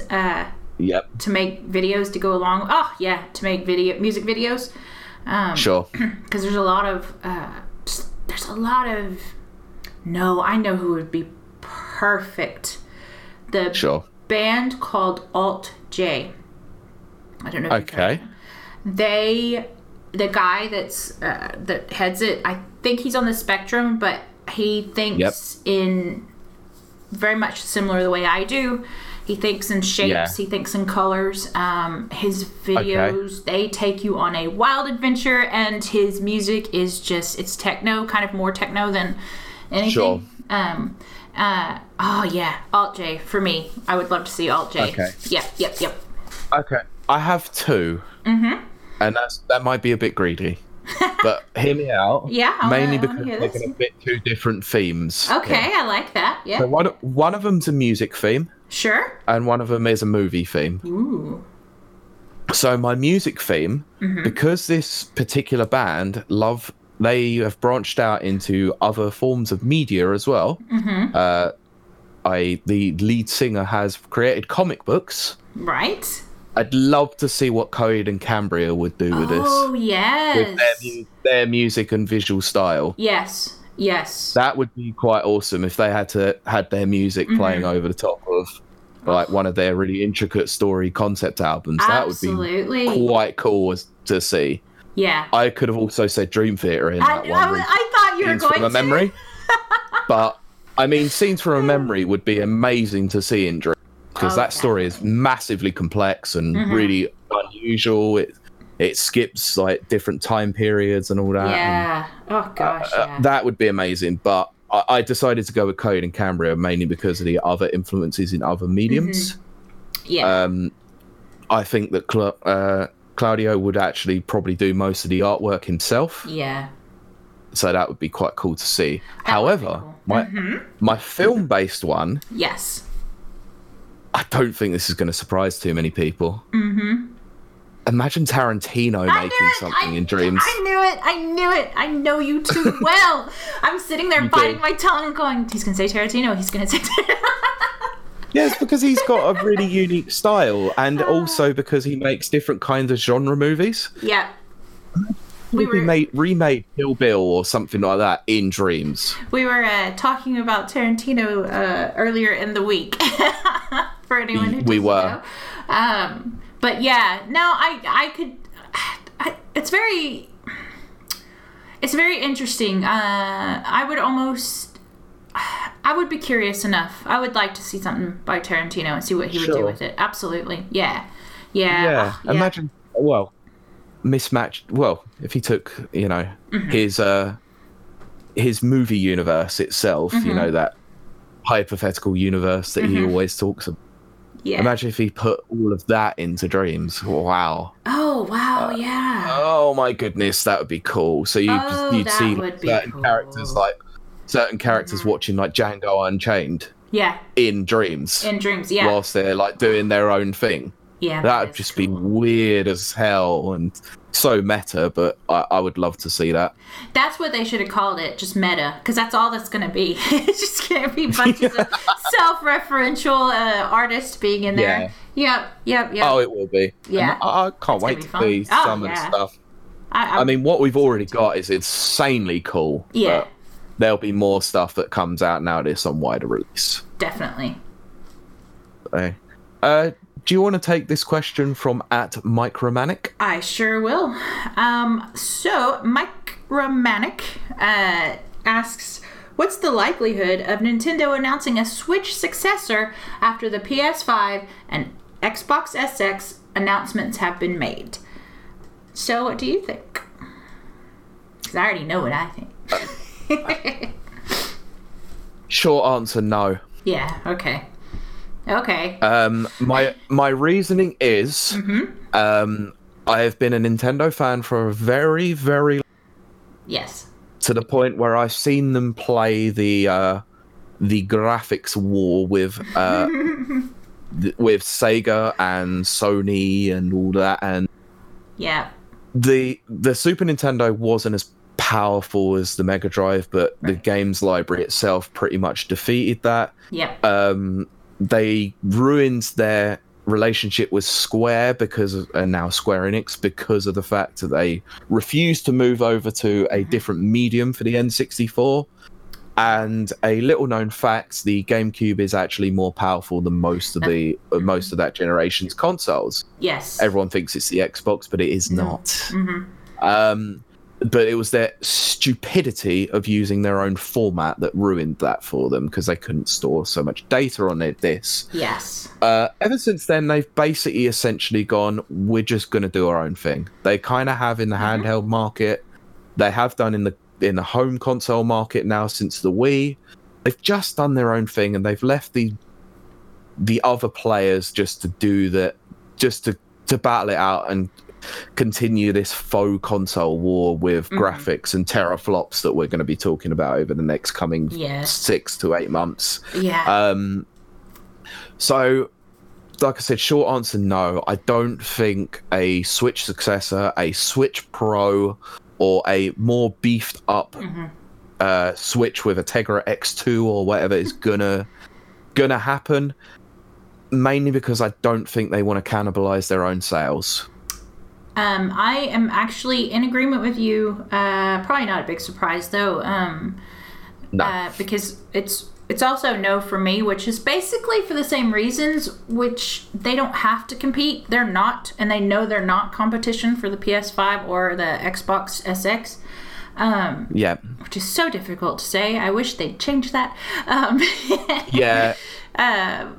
But they have been, since the Switch was released, their biggest plus has been the games library. They're back, absolutely, having an incredibly strong and varied and large library, and that's where their strength lies. And whoever's in charge of their diplomacy at the moment is doing great, because they're repairing all their old relationships, which is really good to see. And I don't think they feel the pressure or the need to release a stronger, performing machine. Of course. The precedent set with this was the Wii. Look at how they weren't really courting as many of the big third parties. They had downgraded ports from certain games, they had a couple of FIFA games and all that sort of thing. Yeah, that's but very true. There was never once where they turned around and said, right, we need to have a slightly beefed up version of the Wii to compete with the PS3 and the Xbox 360. Yeah. If anything, it was those two consoles that then decided to piggyback off the Wii's success with motion control. That's that's exactly it. And I would say that motion controls in both the PS and the Xbox are not great. No, they were terrible. Never cared for either. I mean, the PlayStation Move has had a resurgence with the fact that those Move controllers do use are used with PSVR. Yeah, I think that if that hadn't been the case, I think that Move would have gone the way of whatever Xbox's was called that I've now forgotten. Kinect, that was it. Stupid words with their misspellings. Yeah, they definitely took the page out of Mortal Kombat's book there, didn't they? I guess it was supposed to be like kinetic, kinetic energy, I guess you're right. Maybe, and then oh god, stop! It's terrible though. Yes, but yeah, I'm absolutely in agreement. Yeah.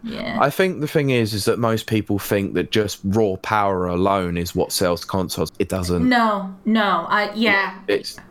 No, if you have a good infrastructure, a decent UI, and a great selection of games, I think that's mostly where you're going to get your sales from. I mean, and but if you were to look from the outside, you'd probably call me an Xbox fangirl, but I'm not really.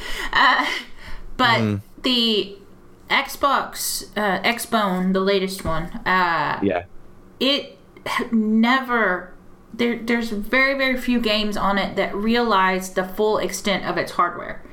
No, absolutely not. Yeah, and I can't understand why. I mean, I know maybe it was a development thing. Like Fallout 4 was in development before the Xbox One, was announced, and then in the middle of development they dropped it. So then they had to, go back, rewrite things. But we all know they did not upgrade the engine whatsoever.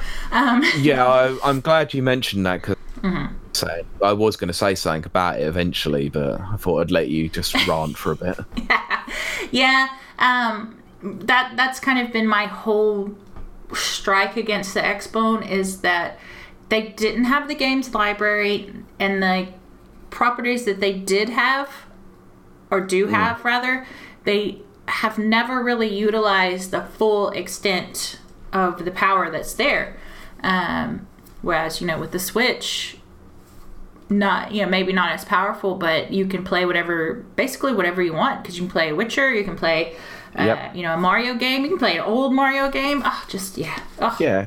And that's not taking into account that certain games on the system itself, on the Switch, look fantastically good. Yeah. Because, I mean, Luigi's Mansion 3 is one of the most beautiful looking games of this entire generation. It's on the Switch. Yeah.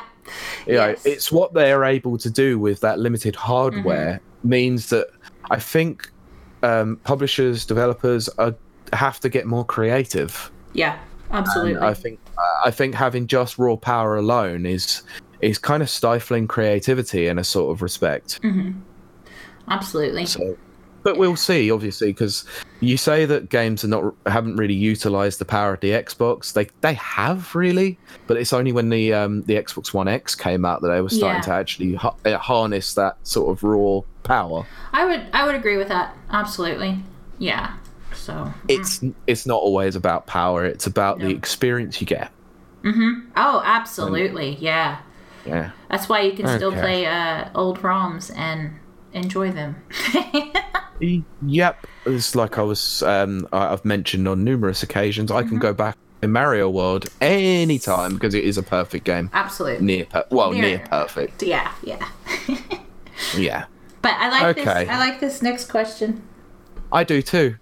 So this comes to us courtesy of Thomas at LlamaFluff42 on Twitter. Has Cadbury peaked? Are they just tinkering now without any big new ideas? I accept this question is controversial and may require a whole episode of its own. We're not going to have a whole episode, but we will have a good discussion about it. Yes, because I'm an American, and being born and raised in America, we have one official Cadbury product that comes out once a year. Yep. Around Easter. And it was the Cadbury Cream Eggs. Now, these were made in America, and they were terrible, and I hated them. That would be why they suck then. They were awful, and I didn't understand. I don't know. I just didn't like them. It was waxy. It was just overly sweet, and So my idea of Cadbury was not good. And then in 2009, I made my first trip to the UK. Mm-hmm. And I had my first Cadbury bar of chocolate. Oh, good. And my world changed. Yep. Oh my gosh. Chocolate over here, it's especially Cadbury. It's so good. And then I can't say enough about it. It's so good if you're an American and you can get your hand on some actual Cadbury. Now, when I went back home, I did find an import store. I had to pay kind of higher prices, but it's worth it, guys. I'm not kidding you. Cadbury chocolate is freaking amazing, and I love chocolate. It used to be. Well, see, now here's where the discussion is going to get good as I flip it over to your resident Englishman, because Cadbury changed owners a few years ago. I think it's an American company that owns it. Yep. Kraft. Kraft. Okay. Oh god. And they're just terrible. And then I think they moved the factory even to another place. I believe so, but I can't 100% confirm that. And I just remember people being very, very upset about that. But as an American who never had the wonderful beautifulness that is Cadbury growing up, I still love it. It's amazing. Okay. But that's because you're only an adopter. Like, yes. So, you merely adopted the Cadbury and was born in it, raised by it. I was born in it. I'm glad you got the reference, because that was what I was going for. Oh, very good. I love Cadbury. I used to love Cadbury, let's just say. I do still eat regularly their chocolate, but their quality has dipped since the Kraft takeover. It took a couple of years for that to happen, but it has now taken effect. But the one thing I will say that has changed about Cadbury for the better is the use of other different confectionery companies to include in their chocolate bars. So I saw Dime bars, Oreos, all that. I saw Oreos in one. That's so good. It's so good. I can't eat Oreos. I do love it. Oh, I want to. What is wrong with you? I can't eat wheat, and it sucks. Oh, okay. Fine. I'll let you off. You're allowed to then. Yeah. But believe me, I see those Cadbury eggs with Oreos, and I'm like, if I just clear my schedule tonight, I can have one. But I haven't tried it yet. Look, it's worth that pain, honestly. Oh yeah, sometimes it is. I mean, especially if it's chocolate. But yeah. See, well, that is my biggest weakness when it comes to any food is chocolate. Mine I could too. literally could sniff some chocolate and put 5 pounds on. Oh yes. I am crazy about chocolate. I wasn't I didn't really care. Like back in the US, I ate Snickers and Reese's being my favorite. And that was it. That was like the extent of, I just didn't care. It just wasn't that good. And then I came here. Enough. Now, here's a crazy thing for any US listeners out there. Sure. They have, so you've got your Cadbury bars, which would be like our Hershey bars or our Nestle bars, just your pure milk chocolate. Yep. But then you guys do something weird to them, put them through machines or something, and turn them into things like twirls and twists. And twirls are great. It's so weird to me because it's the same chocolate. It's just been formed in a different shape and put air into it, and it tastes flakes amazing. Are my favorite. Oh my gosh. Flakes are good. Flakes are my absolute favorite. The first experience I ever had with flake was getting one with an ice cream. Yes. An ice cream. That's how they sell them here. The old 99 flake. Yep. You know what? That's probably that's probably my first experience with the flake was getting an ice cream here. And, that's so good. I do love flake. But they're just so messy though. They are very messy. But see, that's what's so funny is it's just Cadbury chocolate just done a different way. And that has just blown my mind since I got here. Yeah. But, if you're an American and you're out there and you get to an import store, try Cadbury's. And not the Cadbury eggs that are coming out, or probably out now. Those are terrible. They are very gross. That filling is absolutely disgusting. And I'm sorry if I've offended it, but I just can't stand them. The American version's even worse because it's made with, what do y'all call that here? Oh, you call it golden syrup. It's made with golden syrup instead of sugar. Yeah. And so it's like sweet times a million, but not in a good way. Thanks. Yeah, it's too much, too sweet. Yeah. So I'm going to ask a weird question here. Sure. During Halloween, did you ever get egged as a kid? I didn't get egged as a kid, no. But did you do the egging? I didn't officially do it, but I was around people that were doing it. Okay. Imagine if someone started egging houses with Cadbury's cream eggs. That would suck, wouldn't it? Oh my gosh, I think that would be harder to clean than regular eggs. It would be worse as well because you'd have to literally have them in your house, but like from April to October, just to get to that point. Exactly. And then imagine like all the neighborhood dogs like running over to it, trying to lick your house. Like, no, it's chocolate. It's bad for you. Don't do that. Yeah, that's not good. So, shall we come back onto the actual question? Yes. They peaked? Well, as an American, for me, they haven't, but only because this is still a brave new world for me. Whereas, yeah, that's fair. For me, the Englishmen, yes, they've been a staple of British culture for many, many years. I've seen the decline. Yes, they've done some good stuff with the old dime bars, included in them.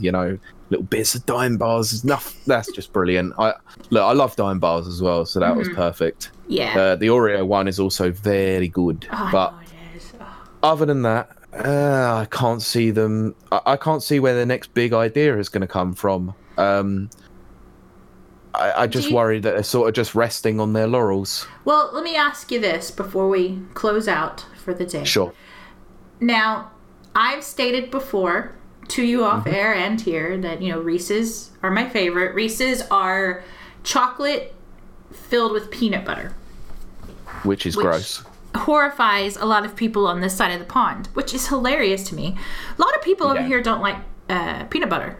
Or they there's lots of people who love peanut butter over here. But it's almost seen as more of a savory as opposed to a sweet, whereas in America it's sweet.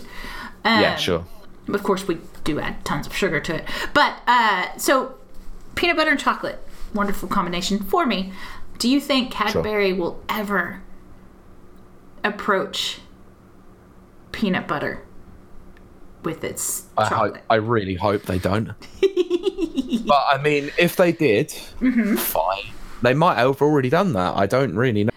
It's not the thing that I'm really looking at in the for, to be honest. I have seen, since I've been over here, I don't know any of the candy trends that are happening back on the shores of the U.S., although I did see a peanut butter filled Twinkie at a stand at the Dublin Comic Con. That is still gross. Imported from America. I didn't have any desire to even try that. But I did see Twix over here that's made with peanut butter. So I am wondering if peanut butter is going to start making its presence more known in the... It is highly possible because we have started selling Reese's over here. I saw. There's only one store here that I can find it at, but they sell them in like Morrison's and Tesco's. We don't have Morrison's, but we do have Tesco's. So. Yeah, I'm sure they sell them in Tesco's now, especially the big cups. They do. They sell the ones around Christmas and around Easter as well, which is what I grew up on. So I'm like, yes.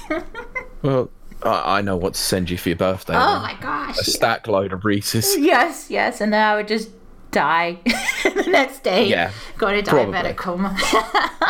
Yeah, it seems likely, but I know it's not anything to do with Cadbury. But you mentioned Twix, and but like there is literally only one way to go when it comes to Twix, and that's white Twix.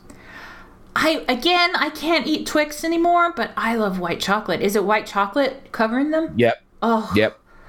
It's delicious. Gosh, I bet it is. Oh, they're so good. Yes. They're so good. Anyway.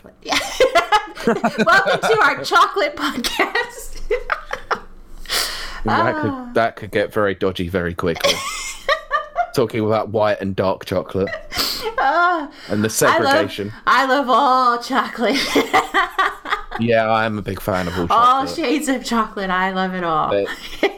There's no segregation when it comes to my chocolate. No, not at all. Except I will segregate chocolate from fruit, which is something Cadbury does do. They do some bar that has like fruit in it.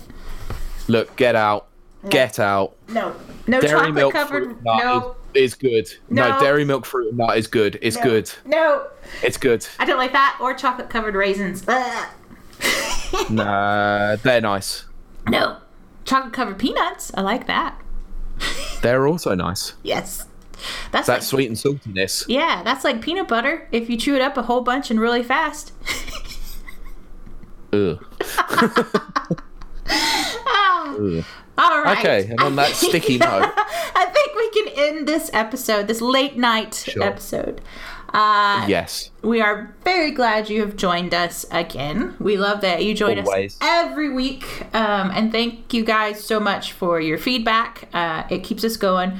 And always feel free to comment on anything, rate, subscribe, all that good social media stuff, because we don't advertise, like seriously advertise, pay money and stuff. So just word of mouth is great, and it does a wonder for us. It helps a massive amount when you do share and like, comment, all that good stuff. Yes. Of course.